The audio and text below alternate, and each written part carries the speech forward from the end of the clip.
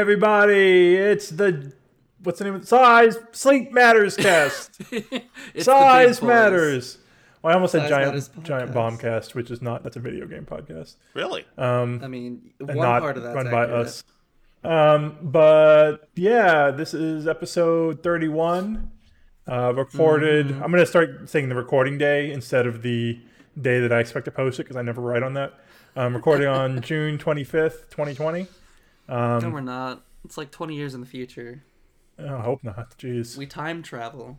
No, I'm pretty sure. So I'm pretty sure the way this year's going, it's going to be done before 2020 is over. So there's no more future. No more internet. Well, the Mayans, people are saying that it wasn't 2012, it was 2020, so... Sure, yeah. By the fact that time travelers have not come back to fix this shit, we know that time is going to end soon. If the I'm Mayans sweating. were so smart about knowing when their here we go. the world was going to end, why aren't they still around, huh? Well, obviously I ate them. No. Well, that's Kensen eating ancient civilizations. Kensen the Conquistador. Kensen, you should I mean, they're crunchy and good with ketchup. What can I say? quit voring And- entire civilizations. No, it's not ketchup. It's the ugh. In every Mexican restaurant you go to, that hot sauce, I can't remember what it's called. I Salsa. ruined the joke. Yeah. Well, there's a pepper sauce. No, there's like a brand of hot sauce that's like in every Mexican restaurant, at least on the East Coast. You're not on the East Valentina. Coast. I can't remember. Anyway, I killed the joke. What kind of Mexican hot sauce do they serve in your restaurants, Benny Tiger? I'm in Ohio. You think I go for Mexican restaurants in Ohio? Well, what about when you were Hey, in man. California? When I was in California, there's usually a red pepper sauce. I don't know the brand. I know what he's talking about. It's like El Tapatino or something like that. See, I don't yeah, think yeah. of like Mexican restaurants as having consistent hot sauces. I think of like Chinese restaurants as always having that one, the sriracha Kikkoman. sauce that yeah, has like the the rooster sriracha. on it. Yeah. But yeah, like- Mexican restaurants tend to not be consistent. I'm Kwandu Bashir, your host. Hi. I'm Kensen Shimobi, the Lord of Tangents and Spots. I'm Benny Tiger, And this is- and I quickly consulted Google, and it's either Tapatio or Cholula were the two brands I saw most. Yeah, Cholula's pretty common, yeah. I mean, Cholula. Tabasco And also obviously is Valentina. common, but I mean, I think the other one is Valentina, but whatever. yeah, but it's like I don't. Where I am right now, I don't go out for ethnic food. I mean, we have a sushi place in the little tiny rural town I'm at, and it's not bad. But it's not like I miss sushi. it's not like when I was living out on the West Coast where it was really, really, really, really good sushi. You know. True, fair. I miss sushi so much. at least I found a good burrito place here. It's not quite California burritos, but it's close. There are people that are from California that moved to Kentucky, so they make kind of California style, like San Diego style burritos. Nice. And they're really Yeah. I mean, that's the best. As much to find someone that's moved as in much there. yeah, as much as I would love to continue talking about food, and the fact that I've not had dinner is only making that stronger, that is not the topic today. Well, so it's been Maybe a while another time. since we've recorded. Not quite as long as you folks out there in the listener land may have been since you've heard our voices, since it took like forever to post. And there's been a lot of things happening. Sorry, in that time, in the world and in the community, macro, micro, furry community. Obviously, the pandemic has put a crimp on kind of all of our schedules and all of our lives. And then in the last month or so, the protest around the country and around the world, really, in recognition of the Black Lives Matter movement have been a significant factor and drawn a lot of attention to causes that had gone overlooked for, I guess, for too long. Way too long. Yeah. Way too long. So Gosh. we're going to talk a bit about this stuff here today. I mean, that's kind of, it's, I feel like we need to address this because it does affect our community, both the more so the Black Lives Matter stuff. I think that's affected our community. I mean, obviously, COVID has affected everything, but everyone listens to, everyone has talked about that forever. But yeah, so if you don't want to listen to a more serious topic, maybe it's up to you. You can listen to us. You can choose not to, but it's a fair warning that we're going to be more serious today. Well, yeah, and to borrow the size related reference, the elephant in the room. A lot of things have changed, and we're just kind of catching up and getting back together too. And so there would be no way we wouldn't go off topic, so we might as well just go off topic as a podcast. Yeah, and the thing is, even though as a podcast we are centered around, micro content, obviously, we love all of you guys, but people of color are in the fandom, and we love every single one of you, and the things that are happening in the world right now are far more important than this kind of bubble of ours, and we felt it was necessary to kind of address that. So, like Quandary said, if you want to tune out, It's interesting you say the bubble of ours, because I look at it as kind of a separate way. Like earlier, what was going on with the whole Nazi furs fuck off.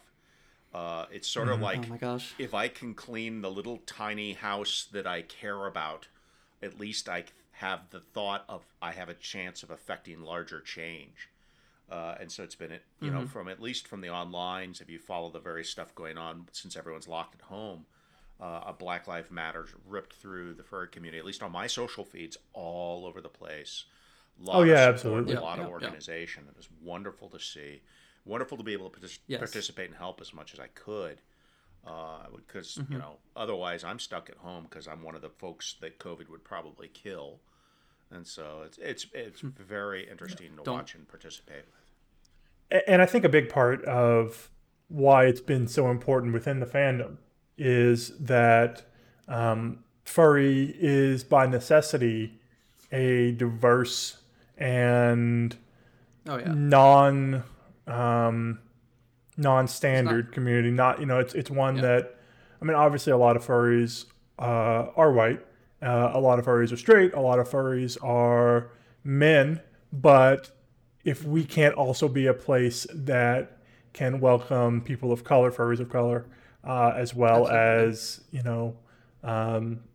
as everyone across the spectrum, as far as how they identify, how their gender identity, their racial background.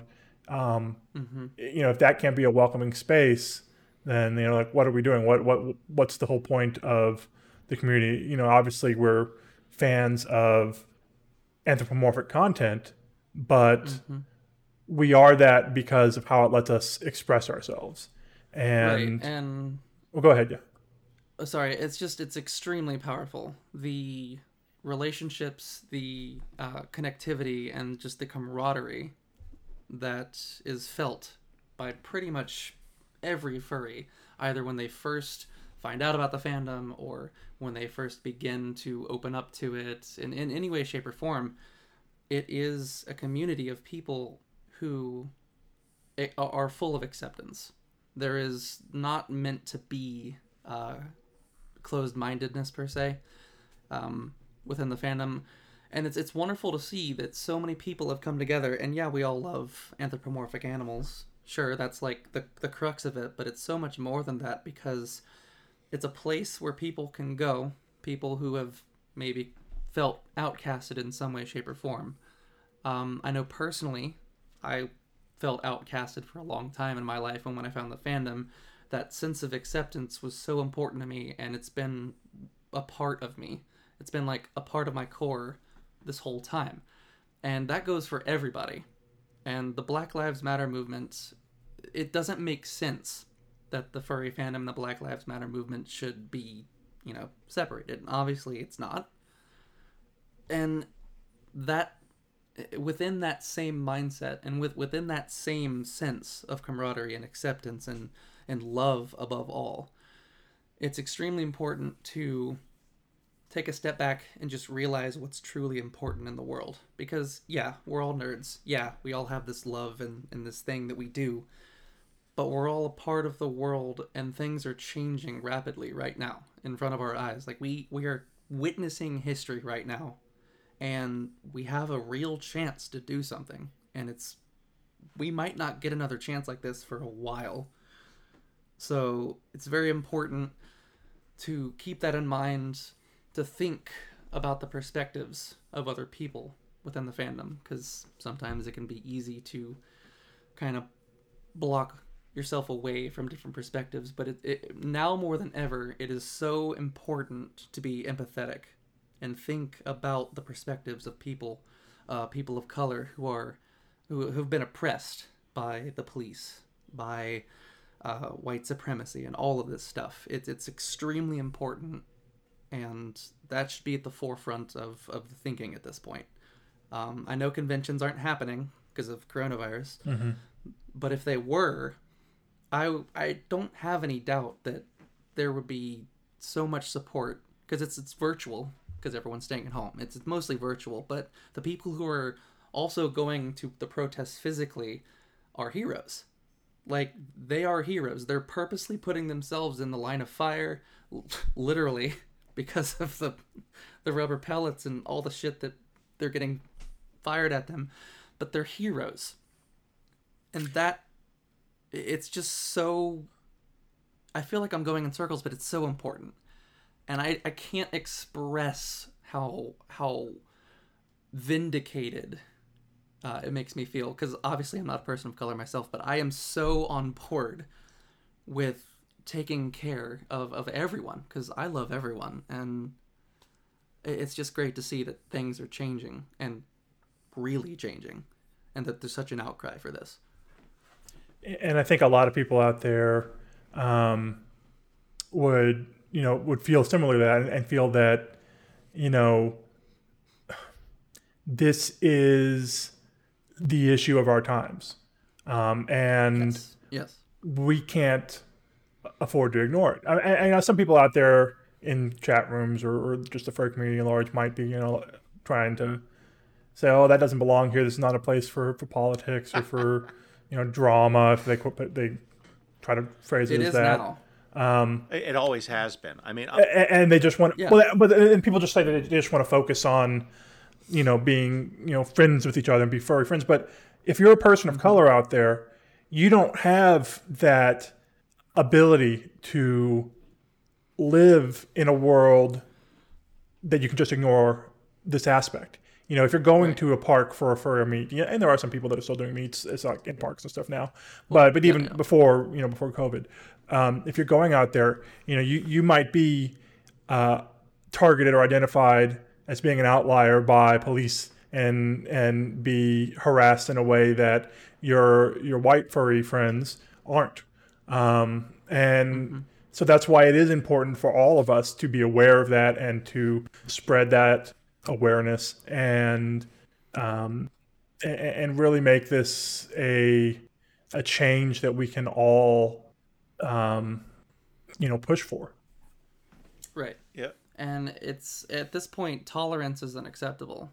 And this might sound like a cliche statement, but the whole, if you're not part of the solution, you're part of the problem, that's really what it boils down to. Because if you, and I'm not trying to there is a sense of harshness to it, and I'm not trying to spit venom, but I'm just trying to get to the severity of things, because it has gone unchecked for so long, and it's gotten to the point where it just can't be ignored anymore. The fact that these problems have been culminating, the fact that there is so much corruption and evil and hatred, is because it's been put on the back burner for so long. People have decided to keep politics out of it, etc., etc.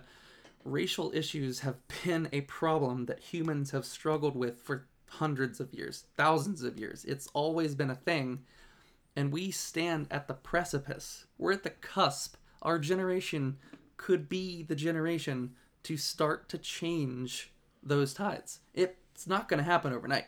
Obviously, nothing happens overnight. But if we can change the way that humans as a whole look at this once and for all, it's not just put on the back burner. It's not something that we just ignore anymore. We actually take a stand and say, this is a problem, we need to fix it. Then things will change.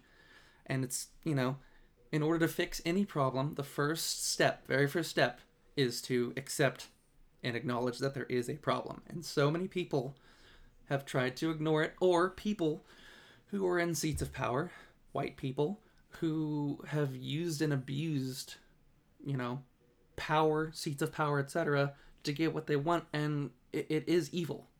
It's truly evil, and it can come to an end. And that's the important thing. That this isn't something that we have to accept. This isn't something that we have to tolerate anymore. We, as loving individuals, we as people who understand that human rights are human rights, period. It's not something that can be taken away, even though people try to. It's something that needs to be fought for. And we, the people who think like that, can be the majority as a whole. And this can be overthrown.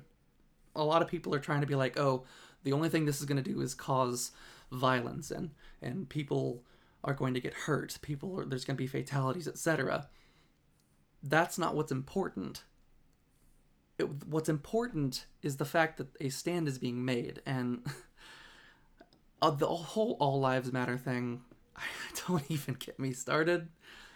The people who are using all lives matter to dodge the point has been frustrating me personally and a lot of other people for a long time. You have to understand that the point is that there are people who are targeted, like they're villains, or like that they are being outed. Well, and all lives matter is kind of painting a what is it called, like a scarecrow argument or whatever, like where a straw man. Straw man, that's what I'm looking for. It's a false equivalency, because right. It's like it's like this. A couple weeks ago, I saw a joke go by, and it's very accurate. So I wonder how many of these All Lives Matter people wished their father a happy All Parents Matter Day. It's like there's a difference between focus and not, and what you're trying to do is negate the focus, negate the recognition that makes you feel uncomfortable. Right. But and at the same time, to back up on what you were talking a little bit earlier about the violence and everything else, that is an argument that I heard my grandparents go over from Dr. King's time, of why do you have these marchers? They're going to get so violent and cause so much damage. It's just, they're not the ones starting the shots. They're not the ones doing the bullets. Yeah. The very first... Exactly. I watched, as everyone else did, the wonderful state capitol protest in Michigan, where people are walking up with AR-15s to say they want to go get a haircut. And then, 2 weeks later, same area, you're shooting at the protesters that are saying, hey, maybe you shouldn't kill us. And you could not be more obvious in the racism that is systemic there. And to back up even further on the comments you were saying of people saying, I don't want politics in the fandom. It says, well, first of all, you're equating politics, to say that someone has a right to exist or to be recognized as a human being is not a political statement. Exactly. What you're saying, or if you want to portray that as a political statement, then everything is politics and everything needs to be allowed. I mean, it's semantics what you call it, but it's a means of dodging. If you're going to call that politics, if it is political, whether or not you believe another human being has a right to exist how they are, then there's bigger issues, and also it's probably not worth debating you. But people that say that make me shake my head. Okay, I was here a little earlier than some. I was not the early days. Our biggest concern when we first got Anthrocon to Pennsylvania as directors of that convention, and of course it seemed huge to us. It was, we're talking about 1,000 people, which is a party now. But we're worried. Our biggest concern was the press were going to show up because we were a heavily queer convention. Early on, it was very gay, very male. And people are going to say, look at these fursuits. They're trying to tempt the children in because all these gays are here. Because that would be the kind of news that would sell. And from day one, we were concerned about that. We were dealing with that. We were worried about being the group that was going to get kicked out because of that kind of stuff. We've always been worried about making sure our fandom felt comfortable in being who they are. They didn't call it a safe space back then, but that's exactly what we did. And I'm so happy now, decades later, to go walk the halls at Anthrocon or Midwest or Eurofronts and to see what used to be a very white, very gay convention is a lot more racially diverse, a lot more gender diverse, a lot more representations in how the con is enjoyed. So early on, furry fandom was like 2% fursuiters. Now it's a bigger position. You have many more talented artists and other things. We really have become, I hate to use the term, a very bohemian, very welcoming crowd and fiercely defensive of that nature, which is what you need. It's very easy early on. I think Bohemian's wrong. It's very easy early on to do the us versus them. And I'm good with whoever's a furry, no matter how kind of questionable their opinions are. And that is kind of why you had people, I hate to use names, like Two Griffin be accepted. And later, as you get large enough and you have the ability to look around, you're not worried about that we're all going to get kicked out. You go, who the heck is this person? That starts to happen. And the whole constant drama, the constant argument. I mean, the fandom is nothing but a stream of folks about college age getting into this on a regular basis. So you're constantly having to teach people what we consider acceptable. So people are like, why is there always drama? There's always going to be drama. You're always going to... Because we're figuring stuff out. You've got new people constantly. You're going to be constantly telling people, hey, you need to sleep at every con and you can't just eat alcohol.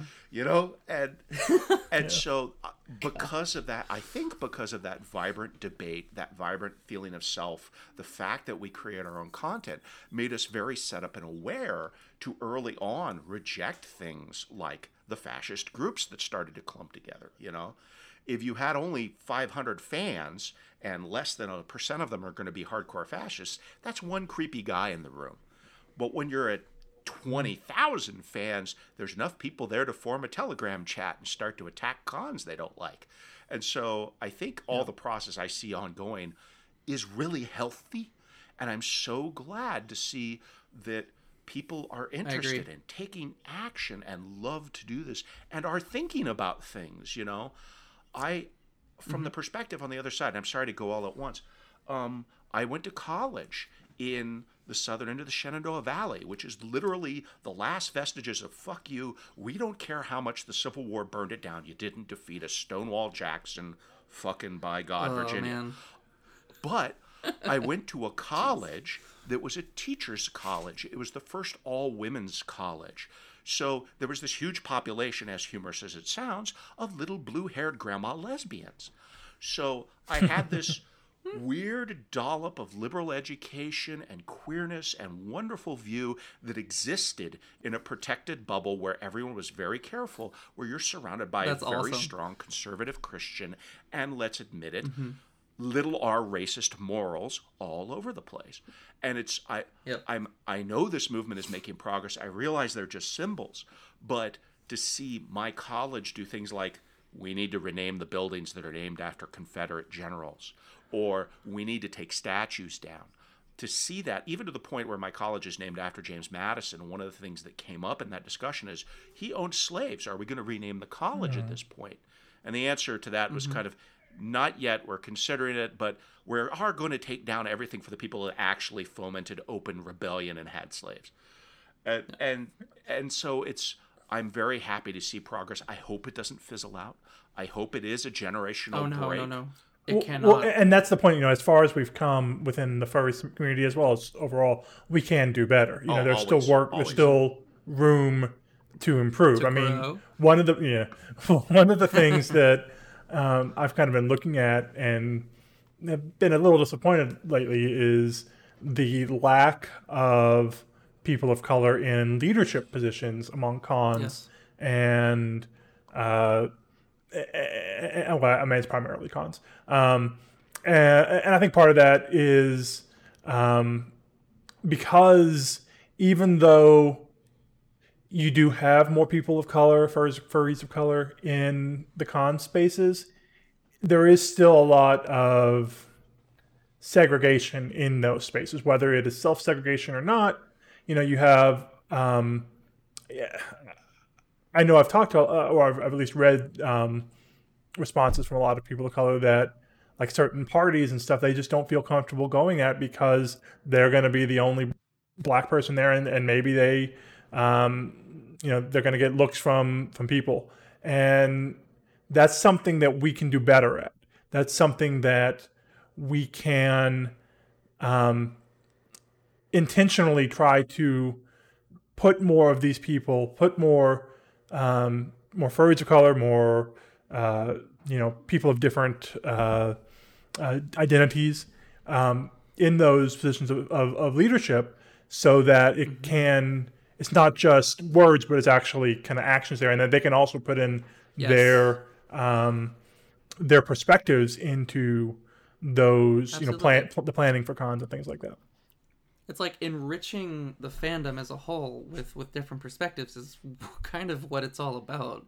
And that you make a very good point with that. And actions are crucial because anyone can say words. Anyone can spout whatever words they want to say off the top of their heads. Words can move people. They have power, but they do not last but a second. They are fleeting. Actions is where things really, really, happen. And as far as the fandom goes, and as far as everything going on in the world with the Black Lives Matter movement and, the trans rights movement and everything that's been going on with that, and human rights as a whole, everything that is encompassed under the umbrella of human rights, the furry fandom has a pretty big head start. We have the capacity to be at the forefront, to spearhead this, even if it is just in our own community. But I actually challenge everyone to go past just being within the fandom and apply it to everything, because that mentality is important, unbelievably so. And that's the thing; it's all connected. I mean, there's a ton of oh, sorry, Tom, but there's a bunch of white, gay, cis males out there, and a bunch of, trans exclusionary radical feminists out there who want to make their movement just about that singular identity, just be gay people, exclude, don't care about the trans people, or just be about women's rights, don't care about trans rights. And I mean, look back at the Stonewall riots in the '60s. It was a lot of people of color and a lot of transgendered people. Yeah. Right. Yeah, that were, it wasn't, I mean, there were obviously some cis gay and lesbian people that were part of those riots, but the ones that really kind of took on the main parts of those protests were racial and gender identity minorities. And without their sacrifices, we wouldn't be celebrating Pride. We may not even have like a furry community or anything like that, because that is all connected. Exactly. As much as you might want to say furries, aren't just a gay thing. I mean, it is connected. Like you said, Benny, people, it's a large part of that community, even if it's not the whole part of the community. Yeah, and I love that I think, Kenson, or you hit on the head of, moving forward, continuing to do it. It's like, for me personally, it's been a lifelong re-examining the things I was taught or I learned, and go back and work on it. And so it's like, of course you're going to learn and get better. I mean, I went down to the Black Lives Matter rally that was hosted by the NAACP in my town. I expected, a dozen people to show up. We had about 1,000 people out of a 20,000 person town, and I'm in the middle of white bread Midwest, and so it's like, good, this is progress. I was like, last week was the first time I found out that Juneteenth had a flag. I knew what Juneteenth was. Because I'm student of history, and I went back at one point, and I'm still doing it, of going back and trying to unlearn all of, because I was raised in the whole tradition of the lost cause of the South. Tradition where we talk about its states' rights and blah, blah, blah, blah. You talk mostly about the battles because battles are about bravery. You don't talk about motivations or anything like that. The Cornerstone speech, where they only reference about 40 or 50 times that the purpose of the entire South is to preserve slavery. It's they don't teach that. Gosh. And they don't teach you that the lost cause agenda was actually written up by a secretary of the Daughters of the Confederacy in the 1920s, saying we want this in our history books. This is how it should work. Or that most of the statues that are now thankfully being removed were put up not in the 1860s or 1870s, but in the 1920s or 1930s during the Jim Crow era. Oh, yeah. And then again during the 60s and 70s, during the 1960s and 70s, the vast majority during the Civil Rights era, as a response to black men and women out there saying, "Hey, we're humans too. We want to get our rights." They were definitely. It's not about just heritage of the South. They were racially motivated. Oh, yeah. And so that's why, in addition to the fact that it's just inappropriate to celebrate, slave owners or slave traffickers, then, it's also just inappropriate, or it's also appropriate to remove those statues because of the motivation of what put them up in the first place. Right. And actually, there's a real shorthand that you can do on this. If the statue is standing in a public square in a town, it's almost without a doubt put up in the 1920s, motivated by race. Almost all of the statues commemorated by the actual Civil War soldiers themselves, and they're usually plaques, not statues, were placed in graveyards of the dead because that's what they thought was appropriate in the 19th century.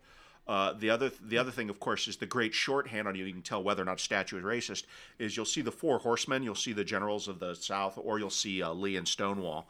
But if Longstreet is not there, it was probably raised later, because though Longstreet was Lee's right-hand man, after the war he went, that was a dumb idea. I'm an American. We were in open treason. He refused ever to wear a military uniform again. And because of that, the South disowned him. So you'll notice there's no statues for Longstreet. There's a wonderful book, if you are interested in this, by Professor Lowen. He has a series of books, but the one you want is Lies Across America. He originally wrote a book about the process of trying to get a balanced history book in the curriculum of Mississippi. But that would be so nice. Lies Across America is literally a survey of all the historic sites and how they treat race relations. And we're talking about Indian race relations. We're talking about slavery. We're talking about the Civil War. We're talking about, you don't even know that we went over and did horrible, horrible things in the Philippines on the way to go over and, by the way, fight the Russians in 1914, Absolutely. Which is why the communists hated us later, if you ever wondered why Russia hated us. History's written by the victor. They'll never say anything like that's shamed. Yeah, and edited by the victor. But that book actually, he goes through and there are egregious examples all over the place of, here's a happy slave statue, or this was actually a riot to kill the black voters, but it's now about the great black riot that was put down. Oh God, the statues that are going down deserve to go down. And to the people who think, oh my God, we'll forget history. I'd like to remind you that the entire Berlin Wall is down. No one forgot about that. We took a lot of statues of Lenin down in the mid-90s in Russia. They haven't forgotten him or Stalin. And a heck of a lot of statues went down in Greater Germany for a guy named Hitler in the 40s. And for some reason, they haven't forgotten about him either. So maybe it's not that losing the statue means we'll lose the history. It means we'll quit honoring things that aren't deserving of being honored, maybe. Right. I mean, statues aren't just about remembering history. I mean, if that was the case, we'd have, statues for, the King George or whatever, just to remember who we were fighting. Not King George. King George. Yeah, I got it right. Who we were fighting against in the Revolutionary War. And there's nothing like that around around the U.S. I think a fellow named Washington melted down a lead statue of him in New York to defend Brooklyn by making bullets out of it. You just can't stand these guys taking statues down.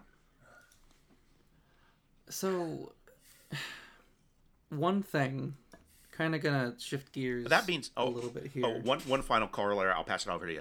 That being said, taking statues down are nice, but it'd be nicer if, say, maybe we'd quit shooting people because they're black. That's a little bit more important than taking statues down.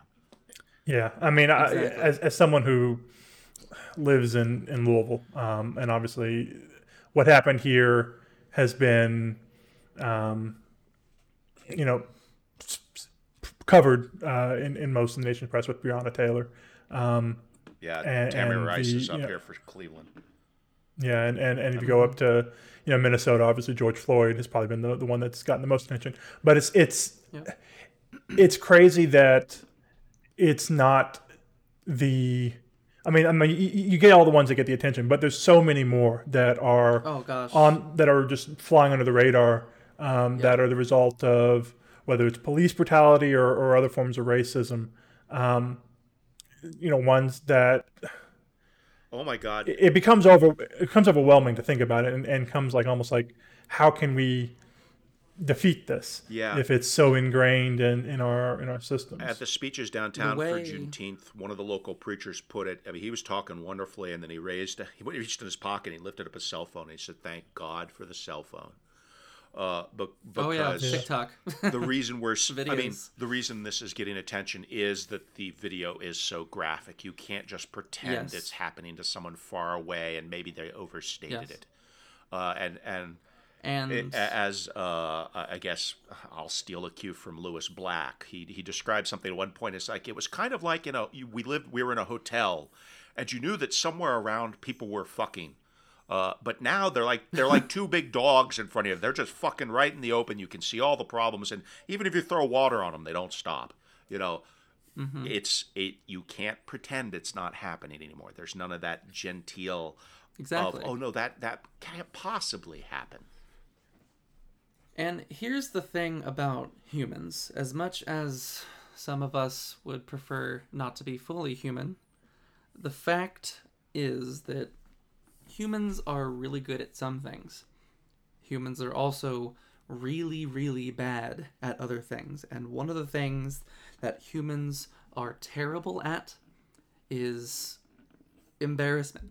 If you can define the human condition in a word, it would be embarrassment. Nobody wants to have their shame, their filth, their sin, whatever you want to call it, out in the open. That's just something that all of us can understand on some level.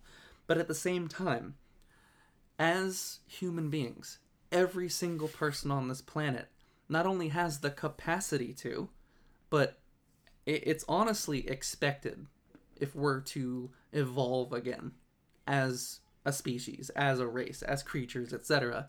We have to move past this completely asinine, archaic way of thinking that the color of someone's skin makes them different. It's been talked about so many different times in so many different ways, but it's still a problem.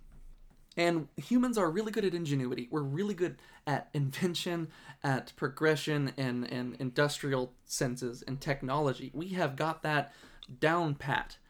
But the one thing that humans suck at above all is treating our fellow man, woman, person, human being as an equal. This country was founded on the premise that all men, all women, all people are created equal, yet where the fuck are we? Okay? Humans need to be better at that, and to every single person who is listening to this podcast, ladies and gentlemen, I challenge you, all of us do, look inside yourself. I am a white, cis, male, straight man in society, and I have the empathy. I have the capacity to understand what's going on. It breaks my heart daily. I have cried more times than I can count watching the shit on the news. Everyone has the capacity to understand this. If you are in denial, if you are trying to avoid it, get a grip. It is up to everyone. And if you're not for it, you're against it, period. There's no middle ground. And to kind of go off of that, obviously it is something that has been part of our history as far as racial strife and just humans fighting each other, going back to the earliest days of recorded history. But that kind of hate is not something that we are born with. It's something that we learn through our growing up, through the people we associate with, and through a lot of it is coming from parents. A lot of it is coming from friends and people we come around with, and that's kind of where I want to go with, to touch on some of the unfortunate behaviors we've seen in the last month in the furry community, in the macro community. And I don't want to necessarily name names, but there have been a large amount of people that you wouldn't think of being capable of that hate, that have, whether it's behind closed doors or in front of, or in public, have been expressing that. But before we continue, I just want to say one more thing. Sorry. I just got pretty heated. I don't want to sound like I'm just lashing out and that I'm just speaking harsh words. This is coming from a place of hurt, of anger, because I'm legitimately angry at everything that's going on, and the professionalism slipped a little bit, but it's because I love everybody dearly, and I just wanted to say that before we continued, because I was starting to like kind of drown a little bit. So it's just because I care so much about everybody, and it's serious. So and that's where, and that's kind of something I want to discuss here too, in how, because it's a question I have.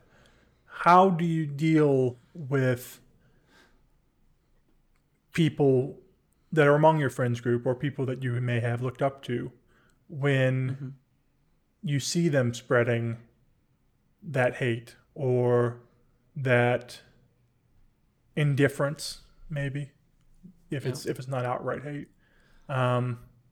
It's hard. How do you address it personally? How do you deal with it in the community? That kind of thing. It depends. Right. I'll talk. Yeah, I know what you're saying here. So, I grew up in a fairly racist environment, and I have family members, and I learned a long time ago you're not going to be able to argue with everyone or frankly have the empathy and caring required to sit there and work on change anyone. It's hard enough to work on someone who doesn't want to hear it. It's hard enough to work on yourself sometimes. It's almost impossible. And even if someone does hear it, it's a long drag. And yes, you're always working on yourself. And so what I will say is, first of all, when something like that happens, it's not your responsibility to fix the other person. You morally are not responsible for them. Now, if you care enough and you want to, and you can go after them, good. Or you can also sometimes let them know and say, hey, this isn't cool. Awareness is huge. Because people do have to have some way to learn, A great example of that is if you go back and look at a lot of old furry art, there is a lot of stuff that is, frankly, Native American appropriation. And it wasn't until people who are Native American and who are furry and who care enough to say, hey, stop this, made me think about that. Now to credit, they weren't happy, but it made me think. I got to think. I got the privilege of being told and to think, and it changed my mind. So, it is a self-examination thing. But I'm going to say, because there's a group of people that are like, we need to stop the call-out culture. I've heard variations on this. Right. Gosh. I hate call-out culture. And what I can back up on that and say is, when elections get you nowhere, when legality gets you nowhere, the only dynamic by which you have to change the community, to improve the community, and to protect yourself is social. So we don't have in furry fandom any final arbiters of who is a furry, because there's it's not like Star Trek fandom. You can't ask Spock to come down and say you're not a real the fan. gray muzzles. And the gray muzzles are no more a fan than the young kid that just found a cool piece of art. So it's the social dynamics of people choosing to exclude people or include people, to make heroes out of some people, or to tell other people to get the hell off the stage, is kind of how furry works. Now, you can do your best to push that in what is a socially just line, but at the end of the day, there are some people I say something. I follow all kinds of folks on social media. Says, "Oh, this guy's interesting," or whatever. And then, for example, I was following someone and they said something like, no women in engineering is kind of like not having short people in the NBA. The field is self-selecting. And that was an unfollow. I'm not going to go argue with the guy. Gosh. I'm not going to go argue with the guy because I don't want to deal with a piece of shit comment like that, or a person who might actually think it. I might go out of my way for a relative, like, say, my nephew, who I've had complete bomb-out arguments with over the fact that he's turning into a little white supremacist, and straightened his ass out a couple times. But some person on the internet, no. And it really hurts when it's someone you look up to. And it really hurts when it's someone that does something you like. You love their art or anything else. I mean, you can look at J.K. Rowling as a great example to reach out of the fandom. Oh, yeah, that's a good example. And there's people saying, well, you can separate the story from the art. I says, not really. And I'm going to be kind of a bit of a radical in this. I'm going to say you can't separate the artist from the story. You can contextualize the artist. If I go read something writing by, I don't know, who's the guy that wrote all the creepy stuff about Cthulhu? Lovecraft. Yeah, Lovecraft. By his times, he was a screaming racist. His entire books are nothing about the poisoning of race. But, he is in his time. But if you come up to... let's look at J.K. Rowling. Okay, I'll separate the books. It says, wait a minute, no. J.K. Rowling is someone who is an anti-Semitic. And you go look in her books, and there's a race of goblins that is oppressed, but they have all the gold, and they kind of control all of the financial society. Yeah, I can't separate that from someone who is anti-Semitic. And you look at things like, there's stuff in there. She said some stuff that's a little questionable about race. And you start to look at things of like, oh, hey, we have a happy slave. That even when the happy slave ceases to be a slave, still is a slave because they enjoy doing it. And isn't that nice? Right. If you take the lens of looking at what they've said out loud and looking at how they portray them, you start to go, maybe I don't want to deal with this as much. So... I'm one of the people that's like, if you turn out to be a piece of shit, I don't care how nice your art is. I don't care. I'm not interested in racist. No, I'm not interested in anti-Semitic folks. I'm not interested. Right. And the important thing is they can change. They can change. Well, and that's what the question I was about to ask is how. So when someone gets called out and makes a public apology, how much credence do you give that? How much do you trust that their apology is coming from the heart and not because they got called out and because they're doing a PR move? First of all, it has to be an apology. An apology needs to identify A, what the action was, B, that they were responsible for it, and C, that they intend to change it. The time you see someone say something like, I'm sorry that made you angry, that's gaslighting. That's not an apology. Yeah. Or I'm sorry I got caught, which was basically Brock Sampson, what's his name's, the rapist, Brock Turner. That was sort of what he said on the stand.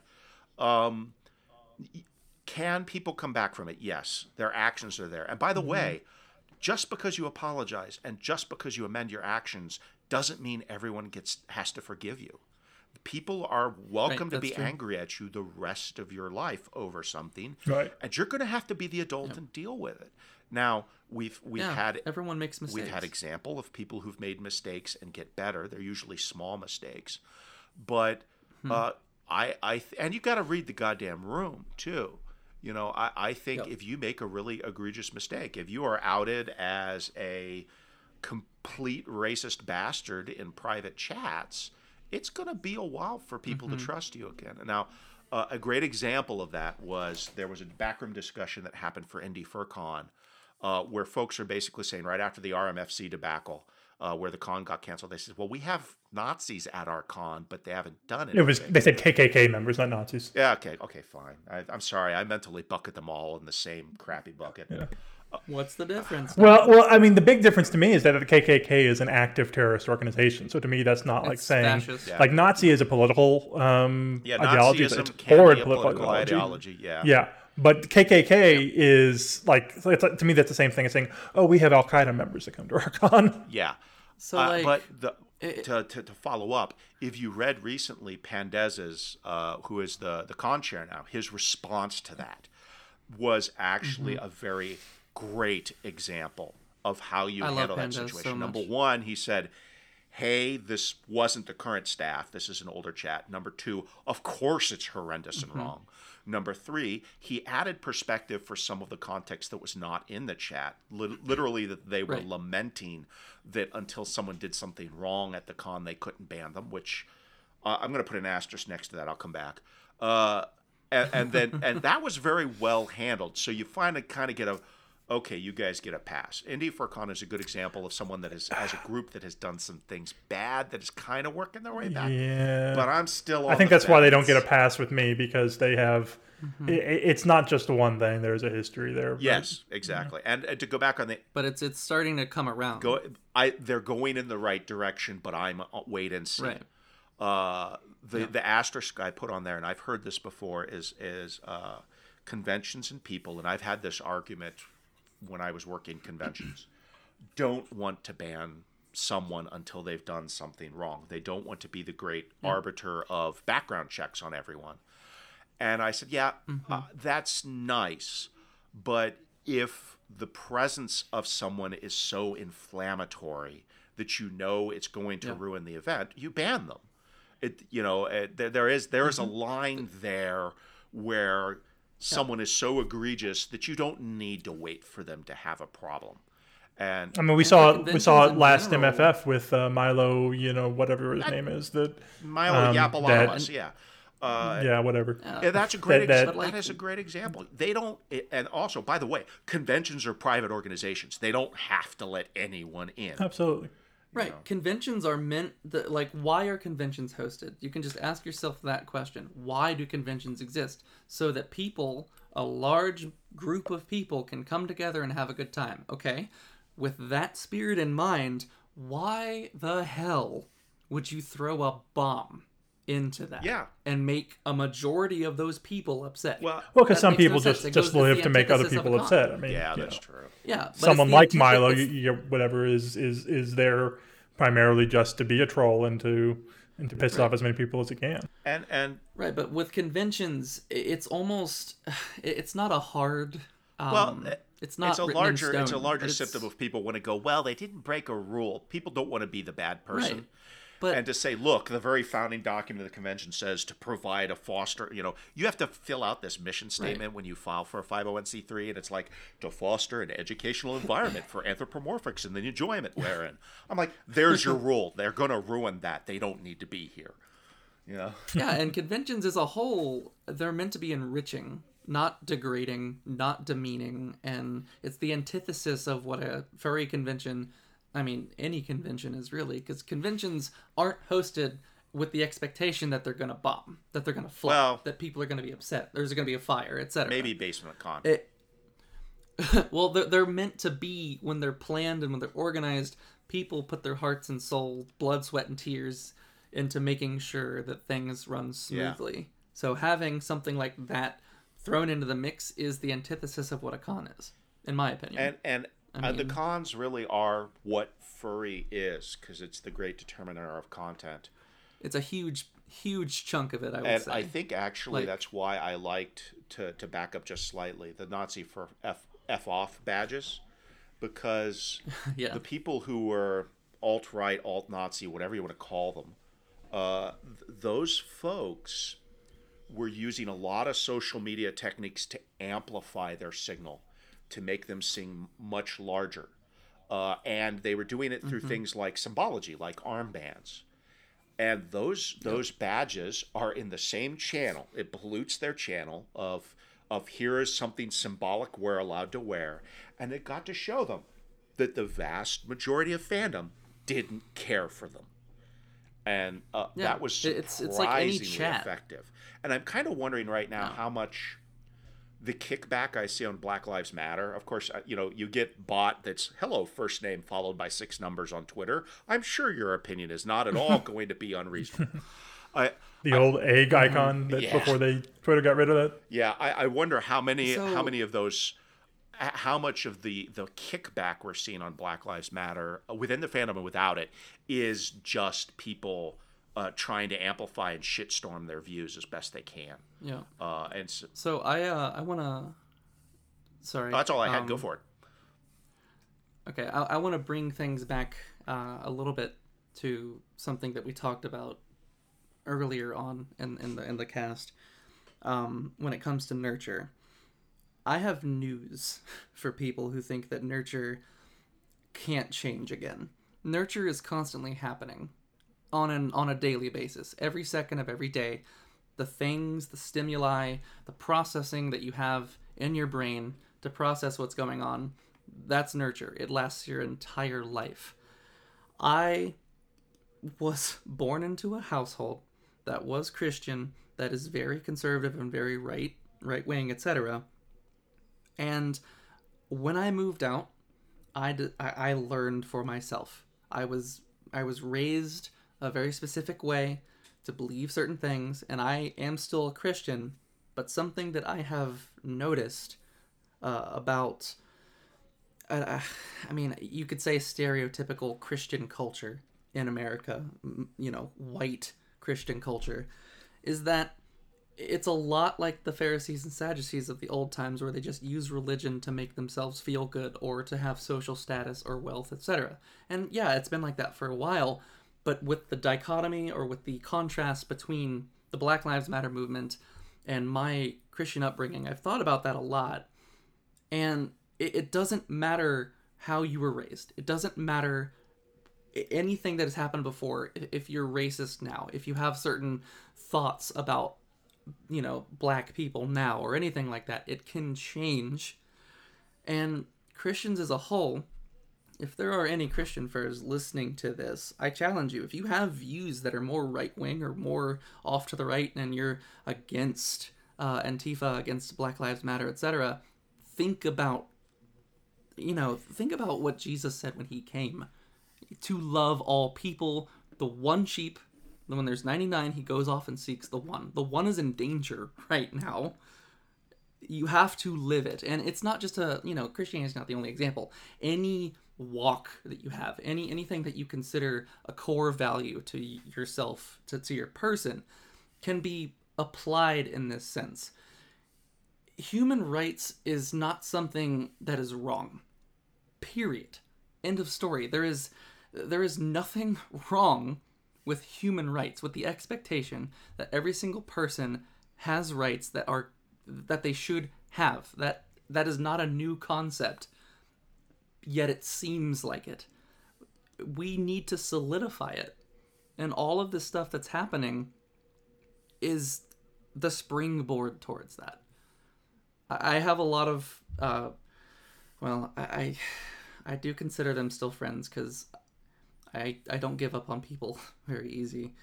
But there are some friends that I have that are right-wing or right-minded or closed-minded, etc., that I have had lengthy discussions with them about these things, challenging not only their faith, if they're a Christian, but just how they think and how they process things.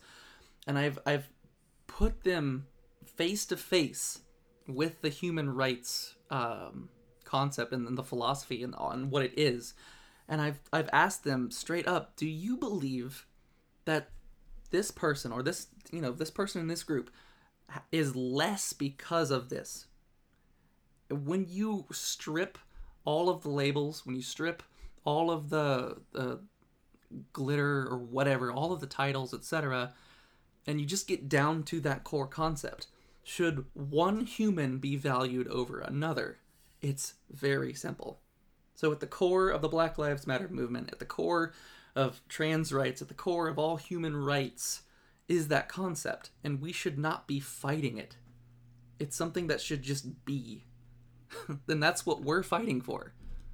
Like the three of us, everyone who supports the Black Lives Matter movement and beyond, that's what we're fighting for. We're not trying to put something above something else. It is just the concept that humans are valuable, are priceless. Every single human life has value, and representation is important. And that's what it's all about. Okay, and I think on that note, that's about as well said as it could be. And I think we can go ahead and... Is there anything else you guys wanted to say on this before we move on? Well, I think he hit it on the head by telling you to be a table flipping Jesus, not one of the priests that was selling shit. Yes. Yeah, I was going to bring up that flip situation. the tables, please. Yes, flip the tables and use a bullwhip to run the people out. That's another good line. Oh my gosh. Yeah, but obviously I will turn this planet around. So help me. Yeah, obviously, we could go on and talk more about this, but it is an important topic. There are resources out there for you to educate yourselves if you need to about what the protest available to you or the different ways that you can help people within the community. So encourage you to go out there and grab hold of those. And yes. For now, we can move on to Macro Madness. Macro Madness? Yeah, let's go ahead Best and do that. segue in the world. And then we can transfer over after that to do an artist talk, because I'd like to Actually, you know what? No, let's do the artist spotlight first, because it is one of the things Spotlight. normally we do the Macro Madness first. Yeah. But I think it's more appropriate this time to do the artist spotlight first. I agree. I know we've already covered him, so he's not going to be the guy that I'm going to bring up, and so I'll bring him up ahead of We Talk About Folks. But literally, Macro Furry would not, period, end of story, exist without Ken Sample. And a large portion of the quality of fandom would not exist. We wouldn't have the style of pause that we have without Ken Sample. Are you kidding me? And even that, there are people like Mark Bolino, Cy Sable, who will stand out and say, hey, I helped start this fandom. But, half of the books and materials that were sold and illustrated had Ken's artwork in them. You can go look at the Other Sons video game that was printed in 85 is all his artwork, and and Macro he owned it up and down, in and out. He's created so many other artists. I still want to hug that man. And so Ken, I want to hug that cougar. So Ken, thank you very much for all you've done. Yes. If you're a Macrophile, you should absolutely. You should be on his Patreon. It supports him where he lives and where he works. He occasionally he's getting older, so he occasionally has medical issues, and the Patreon helps him. So just throw a couple bucks at him, you get some amazing artwork out of him on a regular basis. Ken, we all love you. And that being said, okay, but you said that's not your artist spotlight. So you're basically taking I'm sorry, Ken was like episode 1 or 2. I'm sorry. If you guys want to go first, that's fine. I want to just leap in front of before anyone went. I mean, that's fair. That's okay. Fair. So I'll transition then. We had a little bit of discussion ahead of this because we're going to spend so much talking about Black Lives Matter, and that I mentioned Ken as we wanted to mention artists of color in the fandom, and choose them this go around and for forever and ever. I mean, my God, the ISO standard picture of my character was drawn by Ken Sample, and right behind it, the best picture I have of my character and my wife as a couple. And it's the cutest thing in the world. My wife is Sue Deer. Benny is painting stripes on her as they're kind of laying and cuddling together. It's a beautiful picture, and it's by Max Blackrabbit, who is another amazing, beyond talented artist in the fandom. He is an art machine. Absolutely. Another person commission or just look at their art or get on their Patreon, and it'll just be this stream of high quality art. I'm not even going to bother to give links because he's all over the place. Just look up Max Blackrabbit, and he is so popular. You'll hit his art. and it's wonderful. Of course, he created the character Zigzag, which is one of his lead characters, which is a sex positive character that came from a broken home. And so the stories in and around behind that are wonderful as well. And it's all playful and it's all lewd. And so you'll have a good time. Yeah. And I better stop Hell to yeah. give other people time to talk about their artists. No, it's fine. Quan, would you like to go next? Sure. So I'm going to talk a little bit about Neo. On Twitter, it's at NeoXIII. I guess 13 in Roman numerals. For Affinity, it's just furaffinity.net/user/Neo. But I followed him for, seems like forever now, within the fandom. And yeah, he's a furry of color, lives in the UK. I think they're originally from Germany, somewhere in Europe. Is it Deutschland? Yeah, but his art style is just super cartoony, but also fun. And I guess cartoons are fun. Does a lot of muscle art, but Cartoons also aren't macro fun. art. And what are you laughing at? I said cartoons aren't fun. I didn't. Oh, okay. Well, but yeah. So I just, I love the style of his characters. They really have some joy to them, some Yeah. joie de vivre, to use a not English or Some German je ne sais term. quoi. I don't. This, yeah. So yeah, that's who I want to spotlight on. What about you, Kinson? Epic. So, the person that I want to spotlight is someone who I've been friends with for close to a decade at this point. In fact, she's one of the first furries I ever met in person, and that would be Iko. IKO. She is a wonderful artist. For Affinity user, Iko, IKO. She's a sweetheart. She is a mama bear, essentially, even though she is a sheep. Technically, her character is a sheep. But she's an absolute sweetheart. She was there for me for times that were hard, and I was there for her, etc. in those times. But if you talk to her, if you do business with her, she is wonderful, and she has gotten so much better as an artist, and she deserves all the love and support. And she also does macro work as well, which is actually quite good. So, of course it's good, but she definitely does it, and I recommend her 100%. Nice. Oh yeah, I'm the host. Okay, so Yeah, I was about to say, I'm like, dead air! no. All right, so I'm glad we were able to spotlight all of those great artists. And Give them your love. what? I said, give them your love. And to all the artists of color out there, I do hope to stay strong Yes. and be, you know that you're loved and you're valued within the fandom. Absolutely. And we can't give all y'all attention, but but you are. I can hug the world all at once. Yeah. Well, we'll leave that to Kansas. No. I'm on it. All right. So next on our macro I'm a firefox madness matchup, Yeah. right? Do we have a theme for this? Are you going to punch something in, or is it just going to be? May I ask you if we have a theme? We don't usually have themes, no. I am John Cena.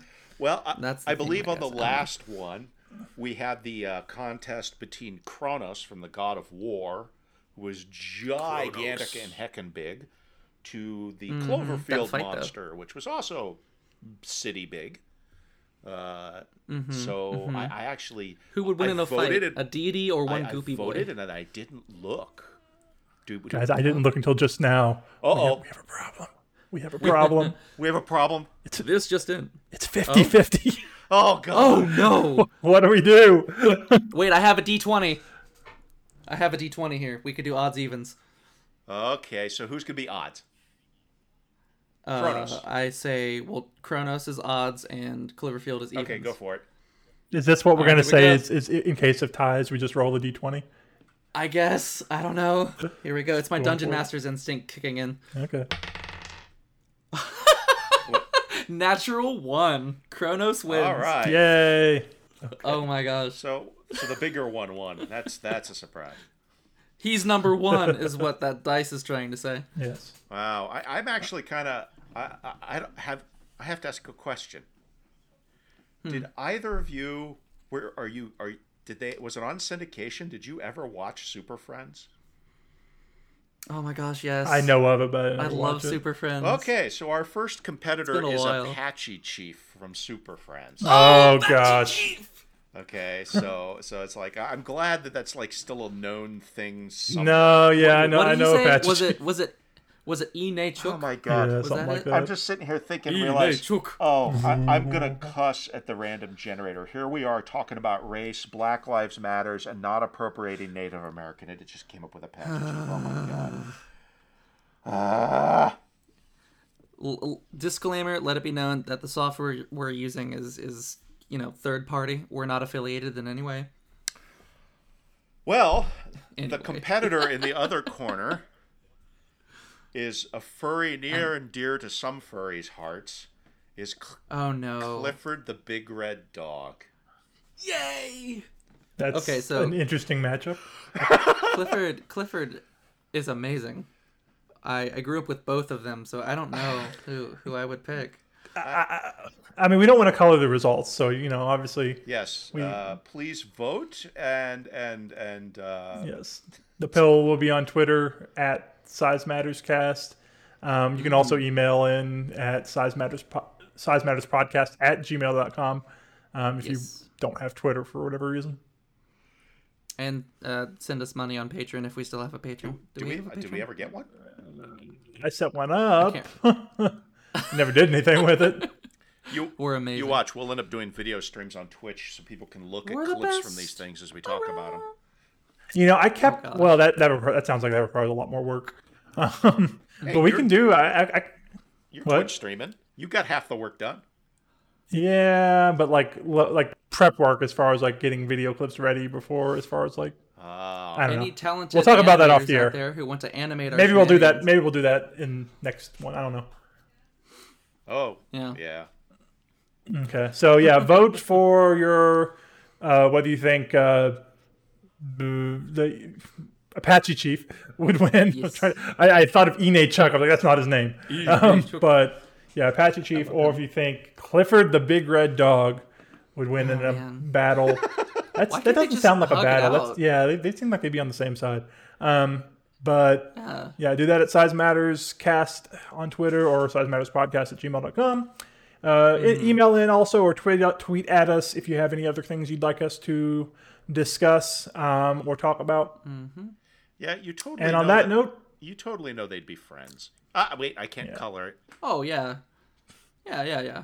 I mean, if anything, so there's going to be a Cuddle secret Fest. third choice that's So going to be like who's gonna win the Cuddle Fest? a Reaper from Mass Effect. Wait. It's going to be the Undertaker. No, wait. Yeah.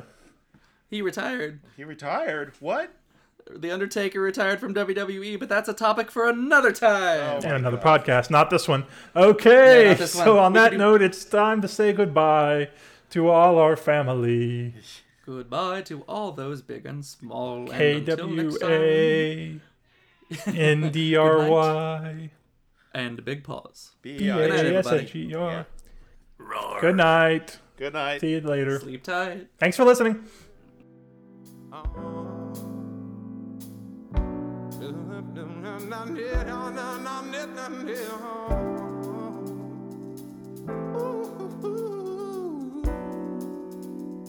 Stand 4 meters high, scrape my head on the beams most nights.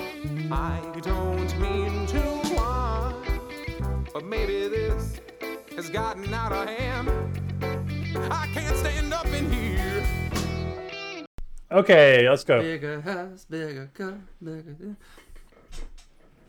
Oh yeah, I didn't cue up the music. Hey. And cut. What was that? You interrupted my hey. All right. This should become a thing, right? Quiet on the set. Outgrew my old apartment. Did I outgrow my friends? Seems I don't fit most venues. Oh, how could I pretend? I'm not too big to know you when all the faces start to blend. I don't need to get any bigger.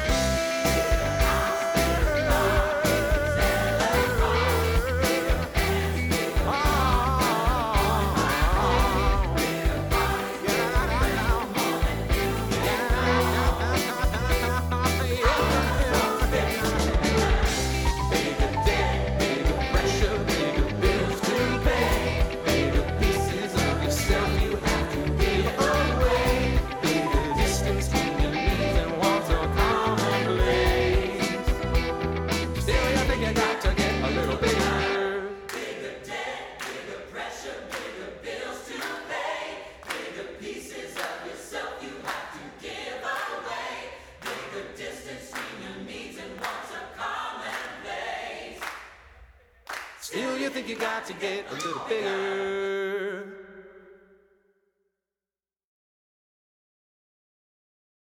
Three, two, one. Go. Wah!